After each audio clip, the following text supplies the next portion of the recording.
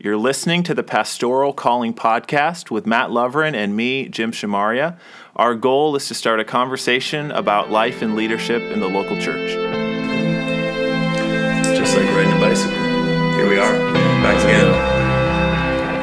Welcome back to the Pastoral Calling Podcast. I'm Jim. And I'm Matt. And we are back with another episode. Only a year and a half later. A year and a half later. At this rate, our next episode will be in 2 years. Yeah, we're stretching it out. An extra 6 months in between each episode. We don't want to promise anything here, but our goal is to get back on a somewhat regular production recording schedule here. A whole new season of episodes. Yeah. We've had a few people, a few of our faithful listeners, so out of the 6 of you, 2 of you or 3 of you have said, hey, we'd like some more episodes. So we thought, we like doing episodes. Let's do episodes. Half of the audience is clamoring for more episodes. So our budget was renewed. Yeah. It was approved. Showrunner got the green lights on everything. We're going to be on Disney Plus. That would be fantastic. People would sign up to Disney Plus just to hear us. 6 million in one day. But it's Princess Calling Podcast. This is a spin-off. But none of that's going to be on the actual episode. It's good for us to get back into this. And we got some things to talk about. We don't have a guest today, but we thought we'd kind of ease back into it, just kind of catching up a little bit. Where are they now? Yeah, that's us. We are the they. But it is kind of, speaking of seasons, we are right in the middle. Yeah, truly the middle of the Advent season in our churches. Do you guys do anything? We've maybe talked about this on the pod before. We don't do Advent in our church. My wife, though, has a couple of friends who just began kind of circulating an Advent reading calendar and working through that together as friends. Cool. And so it's on my radar. Yeah. Yeah, it's for the past, 10 years, I guess, or so at our church. It's been a pretty regular season for us. And these last few years, I've been leaning more into kind of the theological nuance of the season, which is thinking as much about the future and the return of Christ as we do about the birth of Christ. Because that's really what the Advent season is about. It's about looking back at Christ's first coming as a reminder, promise of Christ's second coming. And so it's interesting to preach Christmas sermons that aren't really about little baby Jesus born in the hay, but are about Christ returning as the judge to judge the earth and to do all that stuff. But it's been fun, and I'm, of course, I know we've talked before, I use the lectionary now for my teachings, and those prophetic texts, a few weeks ago we preached through Romans 13, the hour is coming, it's closer, your salvation is closer now than it was before, as like the first Christmas sermon of the year. That's so interesting, the way that those texts come up in surprisingly un-Advent ways. Yeah, but very Advent-y too, like once you kind of like start thinking in those terms, you start to recognize that stuff all throughout the scripture, and it brings a fresh meaning to the Christmas season. I know for me personally, I think I'm just finally getting that after doing this for however many years now. I've been doing this sort of lectionary Advent thing for 3-4 years. I'm just kind of now starting to get it and starting to get the importance of the eschatological part of Christmas and the future hope of that comes along with Christmas, and it gives depth. So preaching at Christmas time isn't just about the usual Christmas characters or the usual Christmas passages, but you're expanding from that, even though you're in that season, and yet all of Scripture is speaking to that. And I like the way you talked about hope and memory and the way that those get compressed in the Advent season, so that there's this anticipation for what's coming, not just in the birth of Christ, but anticipation for God's future. And I think we miss a lot of that because we don't have a good bridge to go from our time. Usually what we do is we think, okay, Christmas is busy and I need to slow down, and Advent's the way I slow down. But there's no real specific guidance on how to do that. Yeah. It's just, I know I shouldn't only talk to my kids about Santa Claus. I should do something else. But what does that actually look like?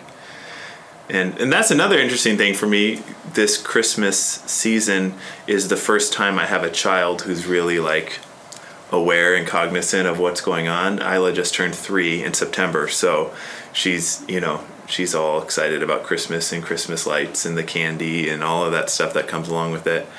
And I'm trying to learn how to kind of balance that, obviously, and kind of keep bringing her back to the birth of Jesus, and realizing how intentional I have to be about doing that, because that is not the narrative, right? That's being, like, already you ask her what is Christmas about, and she's going to say Santa Claus. And so, like, just being very aware of that, and like, okay, let's find a way to be there. But she is really into Reese's peanut butter cups in her Advent calendar.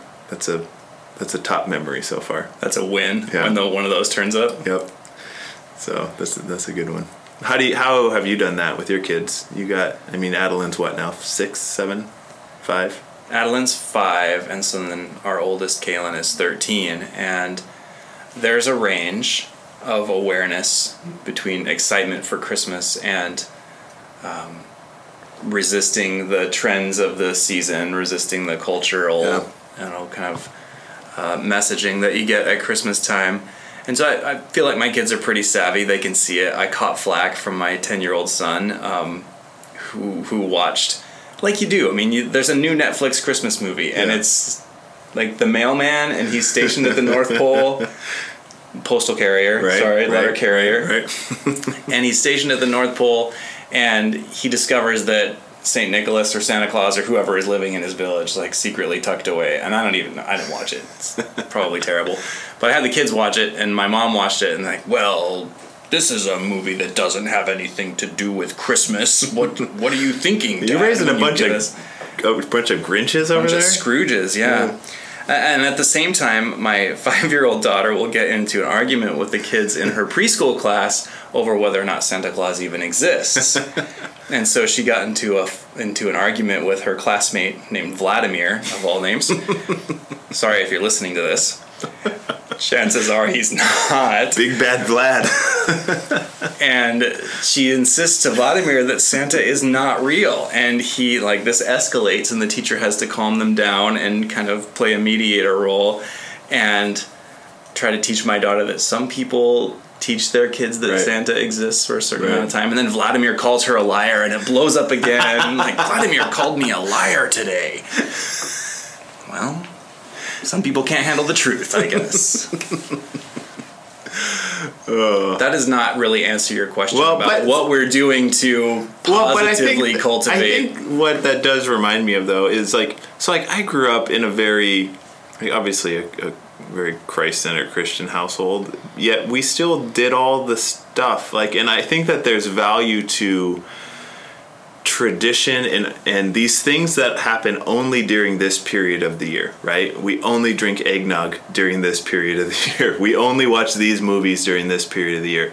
And while they may or may not be directly teaching the story of Jesus, which, by the way, we can get into a whole episode of how unhistorically correct our nativity sets are, so maybe that's a story there, or an episode there. Jim and Matt steal Christmas, steal nativity. I like it. But anyways, so I think there is still value to this idea of adding significance to this season, even if it's not directly connected to the birth of Jesus. It still reminds us that there's something important here, and I think that's a very significant thing to do, right? Adding meaning to this moment in this time, which allows us to realize this is an important time of year. For Christians especially, this is an important time of year. This is the beginning of our year. This is, the moment that sets everything into motion. So I think there's a good balance there that we can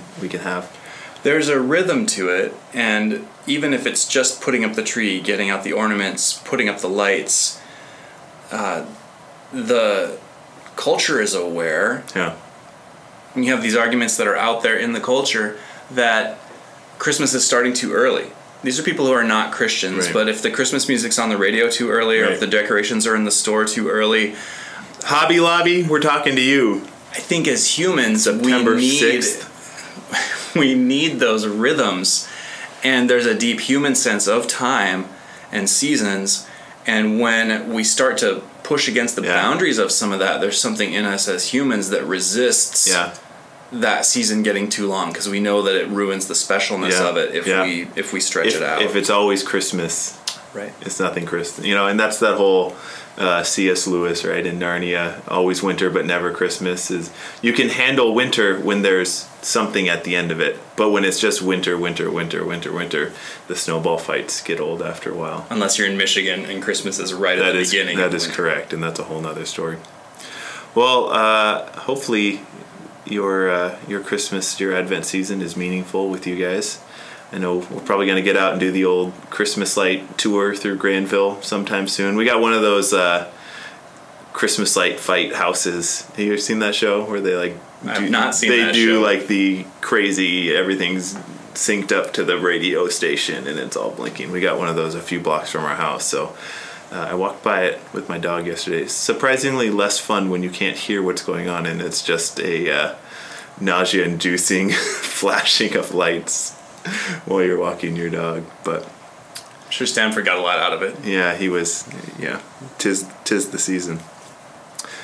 That's big season little season stuff, right? That's Advent season. But we also talk about seasons, I know, in life, right? We go through these periods, and it's been a while since we've been on this podcast, and I think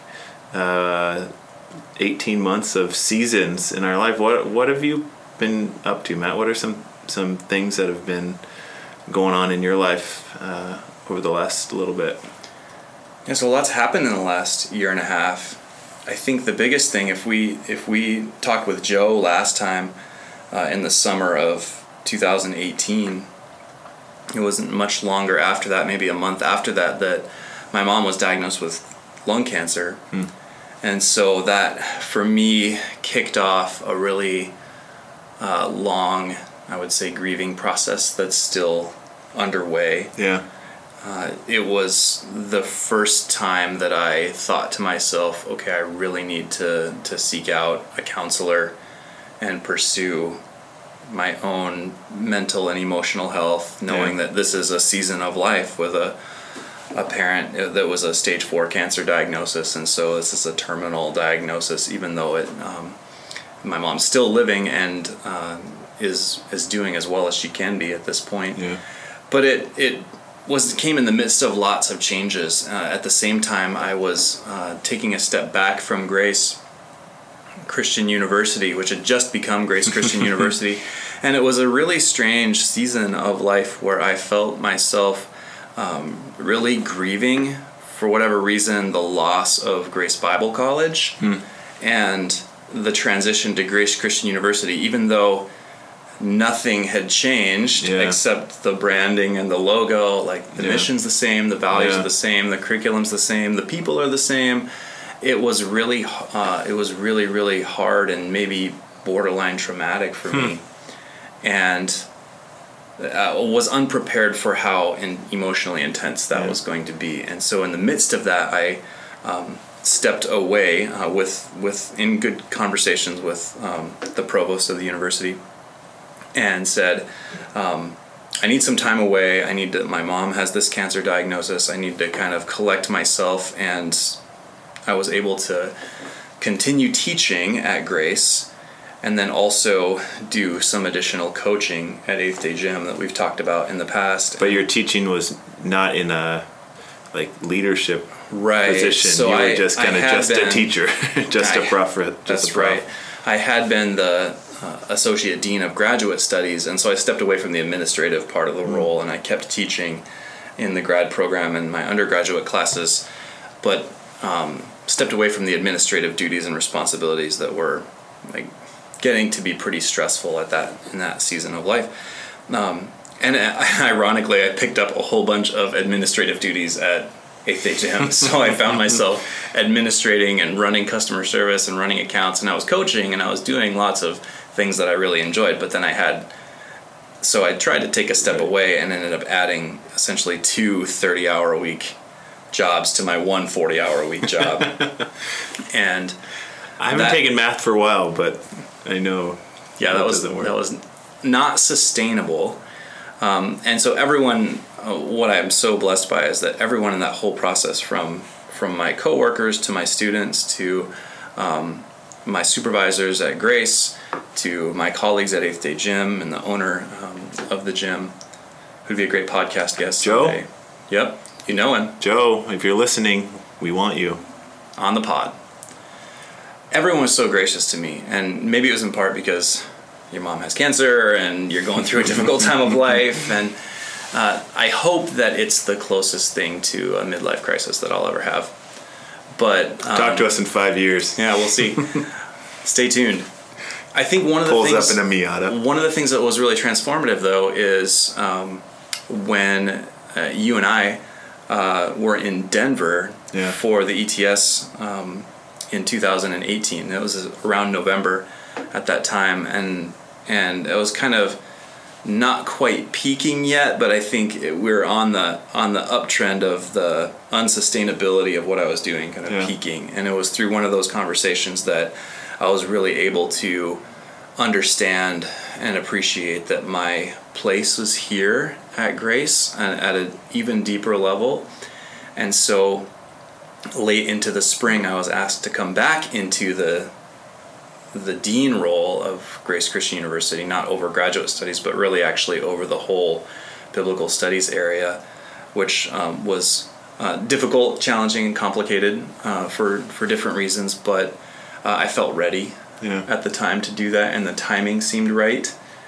And so moved into the season of overseeing all of biblical studies at Grace, which I hope has been good. I have sensed that it's been good and that my leadership's been valuable. At the same time, this is nuts when I think about all that we've gone through, but we went through the process of moving my mom from her condo into our house. And so this was at a period where she was going through chemotherapy and she was really, really sick from chemo. And we thought, okay, this is going to be a really difficult season. And if there's a good time, there may be no good time to do this. Yeah. So we did remodeling in our house. We made a space for her to live downstairs in our house. We downsized all of her stuff. We sold her condo. We brought her to live with us. And so she's been living with us for 9 months now. Pretty close. And she's doing as well physically as we could hope for. And so we're really thankful for that. That's awesome. I'm sure it's kind of like every day is a blessing, a gift, because you guys don't know. Mm-hmm. Yeah. And to have her spend time with the grandkids, even at Christmas. We have a Christmas where she's with us in the house for this Christmas season, and to see our kids, we hope model those values of, caring for your aging parents and seeing them through to the end of life. I think culturally, there's a real temptation to kind of push people aside and let them be by themselves or in a care facility. And I would say not that there's anything wrong with that, but that for us and what we value, this seemed like the right thing to do. Mm-hmm. You were kind of talking about going away and then coming back to your work at the university, and I was thinking of the last chapter in Eugene Peterson. This is a First Peterson reference of the new season. In the last chapter of Eugene Peterson's The Contemplative Pastor, he talks about his sabbatical year that he went on. He was 30 years or whatever into ministry, and he went on this sabbatical, and he talks about coming back and how there was this renewed freshness that he had for his ministry after this time away. Yet also there was a renewed, he referred to it as kind of a boldness from his congregation. They'd been without a pastor for a year, and they realized that they could do it on their own, to some degree, that they didn't need him in a healthy way. And so after that time away, really a desert time for him, he comes back and is in like this really fresh time of ministry where there's still challenges, but there's just a newness to it. It kind of sounds like there was a similar thing for you. While yours may not have been an intentional sabbatical of let's get away and refresh and come back, how did that time away kind of change your perspective on things when you came back? Are there ways that you look at your work now that you didn't before? Are there, that's a big question, but. Yeah, it's definitely true that my perspective was changed. I don't know if I've had a chance to really sort through what exactly that perspective change is. I guess I would say I've, in the past year, really tried, and this is part of my own personal growth, really tried to be more, it sounds kind of trite, but to be more present and to be emotionally there wherever I am. Yeah. And I think in the past, or even now, my tendency will be just naturally to kind of check out and observe what's going on around me rather than really experience what's going on around me and let myself feel what's going on around me.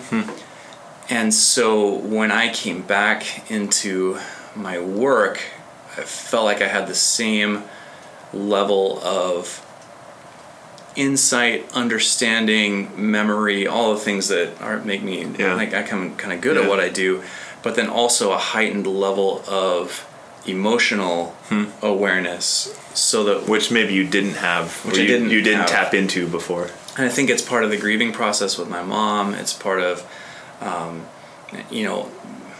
pursuing marriage, and then understanding, okay, guess what? Your mother-in-law is coming to live with us, and that's not always the easiest relationship, as we all know.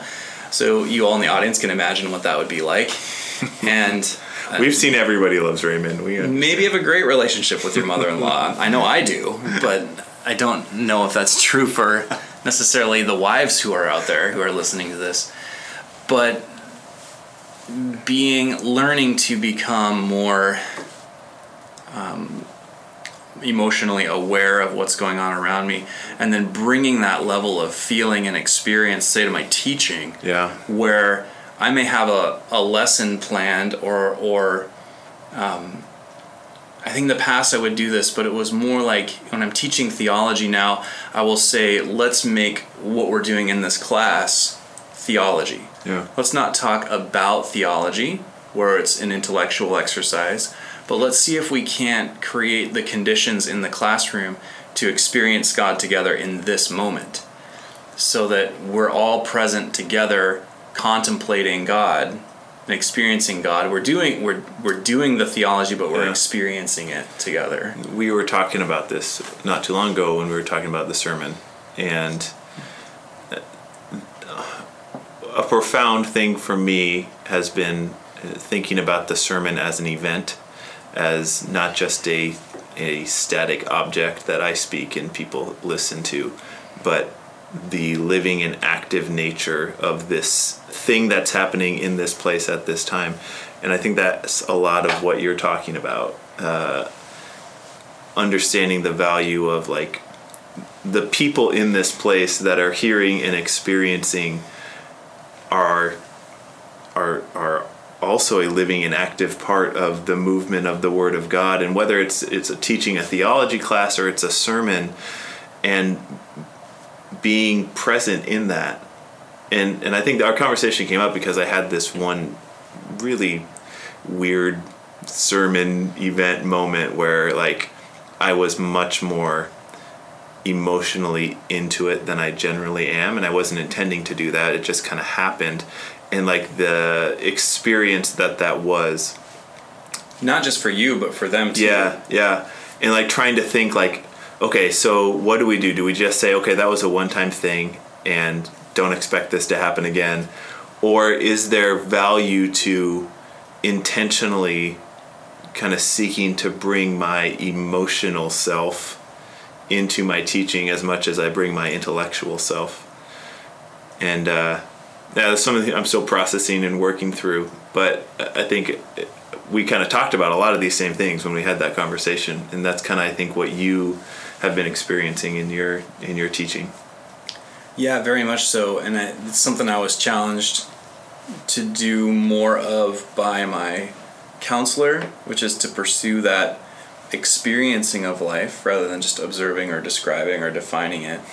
I've also been challenged to do it in my mentoring conversations with my mentor, Kevin Krause, who's in Australia. Good day, mate. Down under. Put another shrimp on the barbie. Tops. Marmite. No, Vegemite. We were going strong there until that happened. Outback. So maybe some editing that happens here at this point.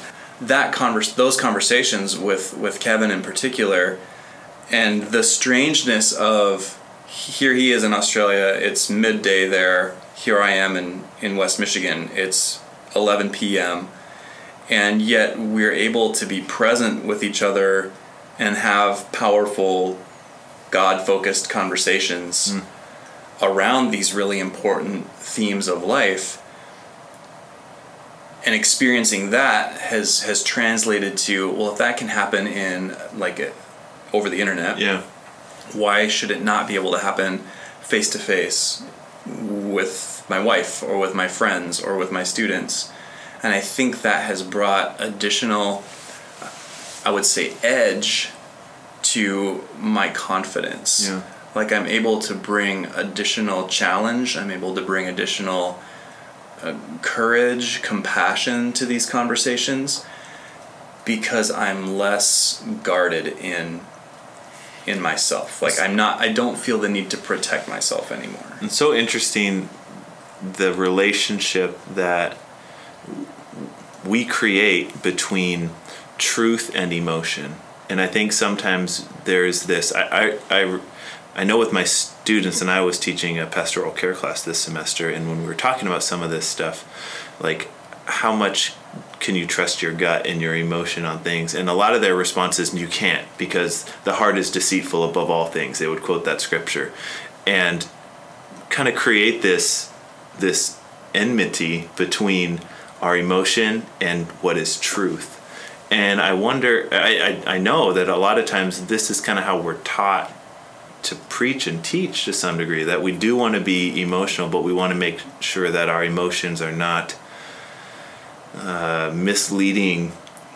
And I think there's truth to that, right? Because there is truth that we can overly emote things or allow our experience at this particular moment to shape kind of our view of things. Yet at the same time, there again is that idea of the livingness of the word, that it speaks to this moment where you are at in a powerful way, and it's okay to be in this moment, right? It's okay to allow Scripture to speak to you where you are with your feelings and loves and hates and fears and all of that stuff. And we don't have to separate the two, like you said. Let's describe truth, and that description of truth must be different than what I'm feeling right now. And there's sure, they can benefit from one another, but maybe they're not as close. But I think what I'm hearing and what you're kind of describing is this tearing down of that wall and allowing those things to be present with each other. Yeah, allowing that to be the case. I think when you say that the truth is only contained by the Word of God, which acknowledging that is true. Yeah. We've talked about this lots of times, where that can tend to become something I grasp intellectually. Yeah. I grasp that with my mind.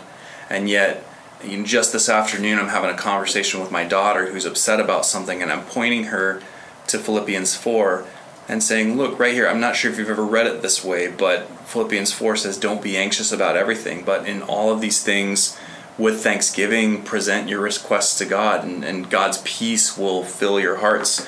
And this is not just something that's true intellectually, factually. I read it and I believe that, and somehow that factual belief comforts me. It's something I actually do. Yeah. I put that into practice and stop, and when I'm anxious about something, present my requests to God and thank Him for the opportunity to do that. That's a practice based dealing with everyday worries and troubles. And so it's something that I'm almost having to unlearn, is that the Word of God is not something that is just purely intellectually grasped. Yeah. It's to be grasped. We love the Lord with all of our heart and our soul and our mind and our strength, all of who we are. Something I'm more convinced of than ever is that we're whole persons, and that salvation is holistic, and we need God to save us in our physical bodies as much as we need Him to save us in our spiritual state and relationship with Him, like to be mentally and emotionally well, to be whole people. Yeah, and I bet this has been and continues to be an interesting process for you. It is for me, but you even more so, because I think your identity is really tied up in being an academic and being a thinker, right? At least kind of traditionally, you, for many years, right, that you were PhD, professor, all of that stuff, which is a very kind of intellectual art and practice. And so, I mean, has that been, like you were kind of talked about, a dismantling or an unlearning? Yeah, it's really true. And I think about, often I think about my, like how to narrate that scholarly identity, because I don't produce a lot of scholarship. Right. I'm not writing articles. I'm not writing books. I don't really have a research program that I'm going after like a lot of scholars do. I've spent most of my time teaching and supporting students and then serving the institution and not producing a lot of scholarly work. I like to think that my impact is through the students that I've impacted, and kind of an exponential growth. Pastoral in that way. There's this great, I've been listening to a lot of John Mark McMillan, who's kind of a worship leader but songwriter, and he's got this song that has a line at the end, and it's like a Wendell Berry reference. Shall I plant sequoias and revel in the soil of a crop I know I'll never live to reap? It's a line from the Mad Farmer poem that's a favorite of mine. And I think about the students that I impact and the people that they will impact, and then never seeing that and being okay with that. Yeah. That's way more important to me than my research program or writing books. And what the act of faith that comes in farming and in that, right? That you're trusting that your work will be, God will use it, despite the fact that you most likely will not experience that, and that's, faith, learning faith and learning to live into that. But that's also true of the sermon. Yeah. That's also true of how you're impacting people on a weekly basis and how you preach and the rhythms of pastoral life. Yeah. And the tendency to become very busy with that, and knowing that the sermon is the one way, not necessarily that you impact them, but that you create the space for God to impact them. Yep. Because that's the one day they show up. Right. You know they're going to hear the Bible if they show up that day. Right. They might not read it at home. Most likely will not read it at home. Yeah, for sure. For sure. It's an act of faith, and one of the things that I've found so helpful recently, and I was just talking with Frosty Hansen about this morning. He's back from Bolivia and we were having breakfast. One of the things that I have, a practice that I've been developing more and more, and it's one of those things where it's like a duh, yes, I should have been doing this for a long time. We don't say that word in our house. Duh? Yeah. Oh, why not? Because it's making fun of people. My Little Ponies say it sometimes, but they're not allowed to say it. They're naughty. But this the importance of truly taking time in my sermon prep to stop and to say, okay, Jim, this is preaching well, this is coming together, people are going to like what you have to say, but are you listening to what you're saying? And that has been a humbling experience. And, you know, a lot of times I just kind of assume, oh, yeah, I'm learning. But to actually stop and to say, okay, well, I'm going to tell these people, what do you do with this?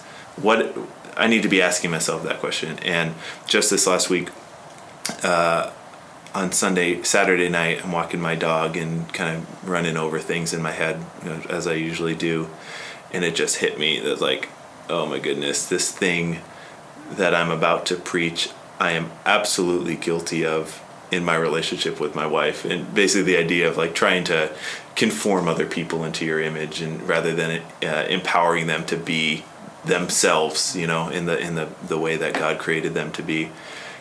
And I had to, when I got home, I had to apologize to her, you know. And it's one of those, it's a moment where, you know, that was Saturday night, you know, I was a few hours away from just kind of letting that go. And so when we talk about that, the farmer and planting the seed and with the faith, one of the things that I'm really learning to value is preaching to myself and coming before my congregation as a hearer primarily, and then allowing that to shape how I'm preaching.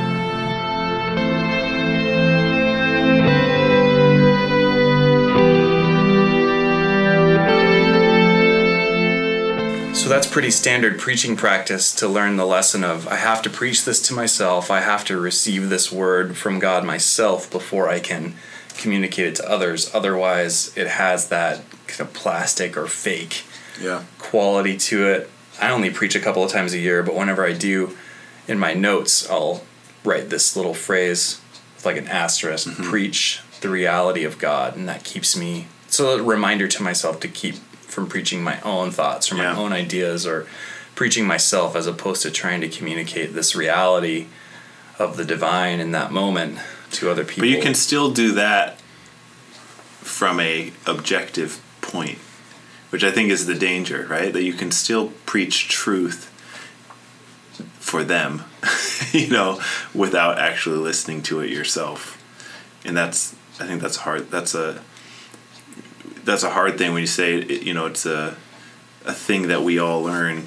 Yet, in my experience, there has to be a really deep intentionality about truly engaging with that and allowing yourself to. Yeah, can you say more about that? Because I think you're right, and I think that's probably my tendency as a person who tends to stay pretty objective and unengaged. I will preach the things that I know, or the things that I've learned, but when you're preaching through the lectionary, the way that you have described your approach to the sermon, you're going to encounter texts that are not the one-off sermon texts. They are surprising and jarring and disruptive to, like, these might not be the text you would normally choose for yourself to preach. Yeah, and honestly, I think that is probably the most helpful thing for me in that, right? Because since I'm not selecting the text and I am just being given, you know, I am choosing to submit myself to this, that I have no choice rather than to actually just see, well, why is this text here? What does this text have to say right now? And I am able to, from the beginning, kind of take my preference out of the equation, because it's not my preference. You know, preaching Romans 13 on the first Sunday of Advent was not my choice. But it wasn't your idea. But I should have started out, all right, just so everybody knows, this wasn't my idea. So I think that has actually been really helpful. Like but then we go back to kind of what we're talking about of, well, where does the emotion and the objectivity and all of that stuff kind of all fit together and live in dialogue with each other? And what happens when you have a really busy week where there's a funeral that comes up, or there's hospital visitations that need to be made, or there's just a packed schedule, as often happens in like Advent season. You're going to be having Christmas programs and different things that are going on, and that compresses your time to prepare the sermon such that you might not have adequate space or margin to get that personal impact. Yeah. And sometimes I find that to be a refreshing thing, because when I'm forced to have to write a sermon in 5 hours or whatever it is that I have, right, that my schedule is such that the realities of ministry and life on this particular week means I can only spend this amount of time on my sermon. I have to really strip it back, and I have to say, Jim, you don't have time to be profound here. What does the scripture say? Preach what the scripture says, and allow that to be enough. And so that actually is I think a helpful practice. I don't want to do that every week. Not that to say that I'm adding to the scriptures, but I think there is value to the art and the creativity and the bringing who God has made me to be into the sermon, that I think is really critical to faithful preaching. But sometimes it's important to just say what the text says and remind people that this is what the text says and this is true.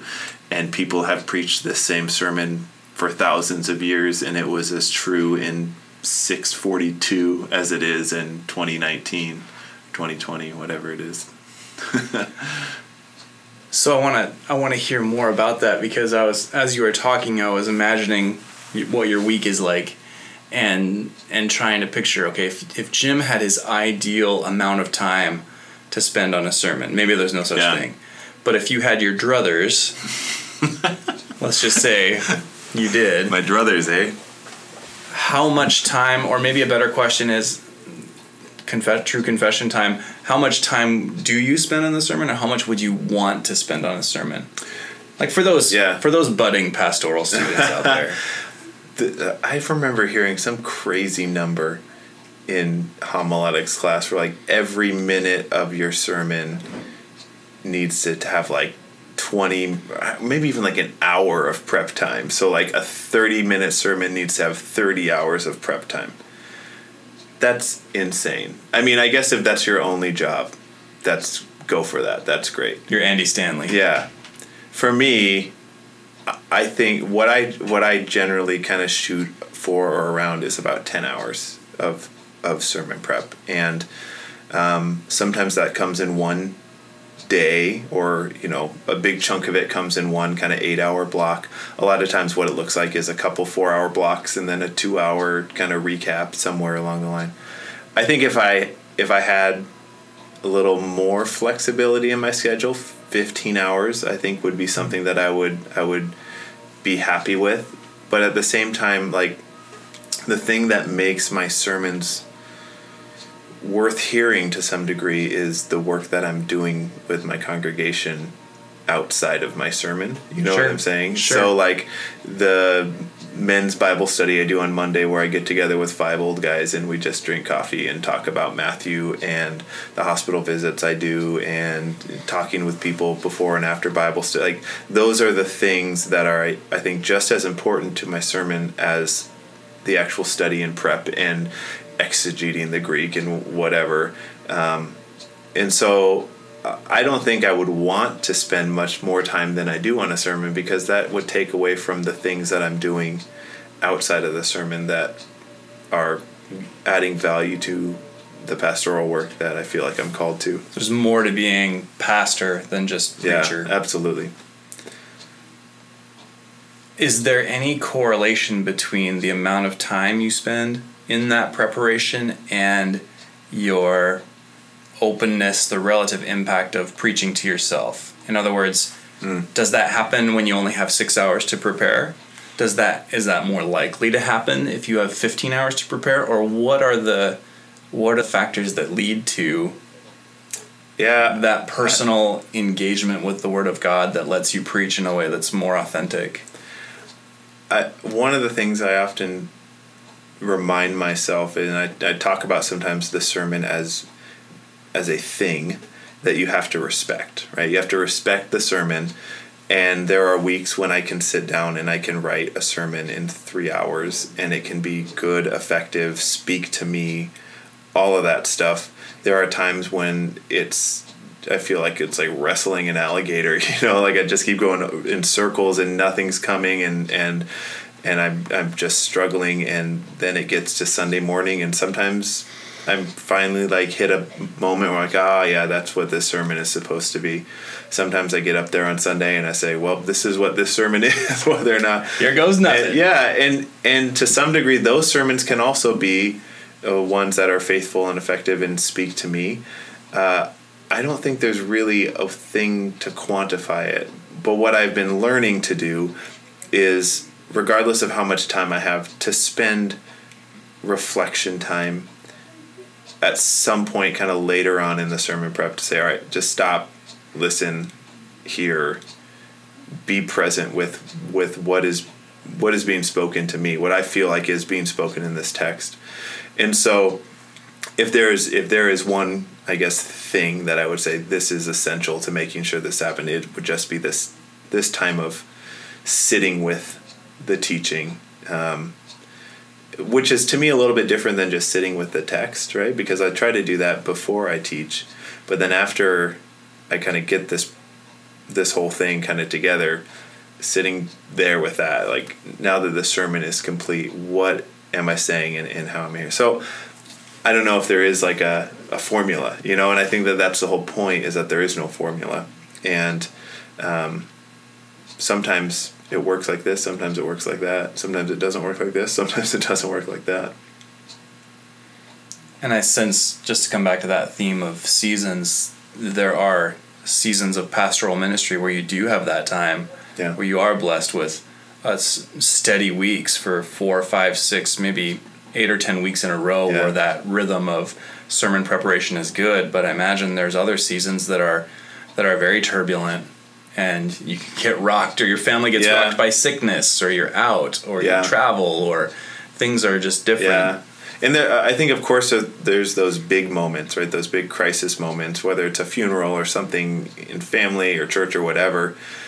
But what I have found to be more likely is just kind of the sneakiness of a busy schedule, that you kind of start, you adding one thing here and one thing here and one thing here, and pretty soon you've crushed your margins in so much that without even knowing it, you suddenly.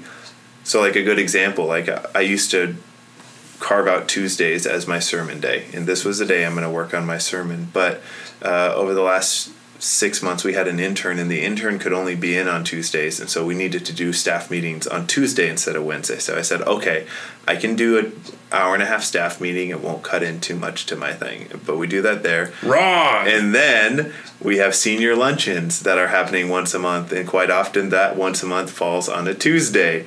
And so now I have a Tuesday where the whole morning is gone. And then from there we have a few visits, and where before I used to think of Tuesday as this sacred or at least cut off moment, but now, since I'm doing stuff on Tuesdays, I plan a visit on a Tuesday here and there. And so, like, tomorrow I showed you my schedule. It's just a full day, and I'm not complaining or saying that's part of that's what I do.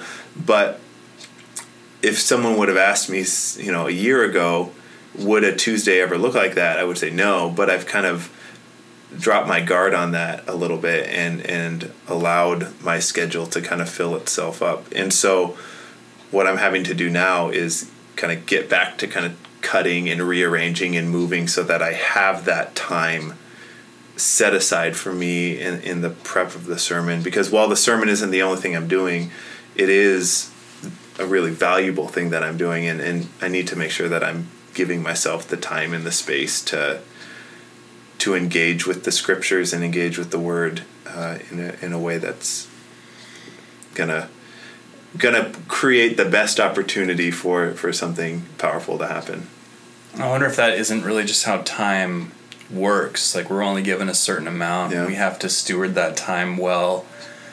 Talk about managing our calendars or managing our schedules, but the time that we have to give is time to the sermon, time to your congregation, time with your wife and your daughter. And I tend to be, pretty stingy with my time and not want to share that with others. And so it's a real challenge to me to open up and give myself or give my time away to those meetings, to building those relationships and reaching out with people where I'd really much rather just keep it all for myself. Sure. Yeah, and I think it's just learning to embrace the seasons that come with it. Like you're saying, there are some seasons where it is going to be busier, and leaning into that, knowing that there may be a few weeks in a row where we don't have a lot going on, and to embrace that as well. And so, it's a developing thing, a living and breathing thing. Our schedules are that we need to be aware of.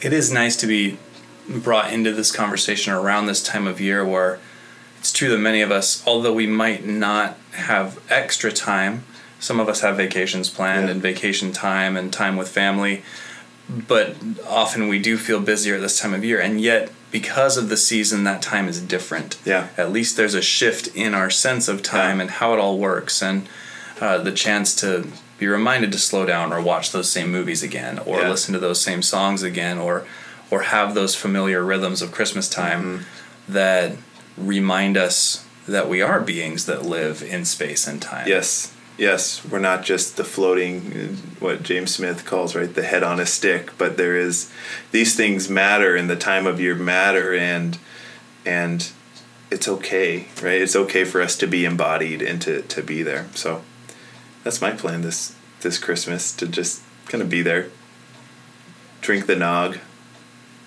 This holiday season. I splurged a little bit on eggnog.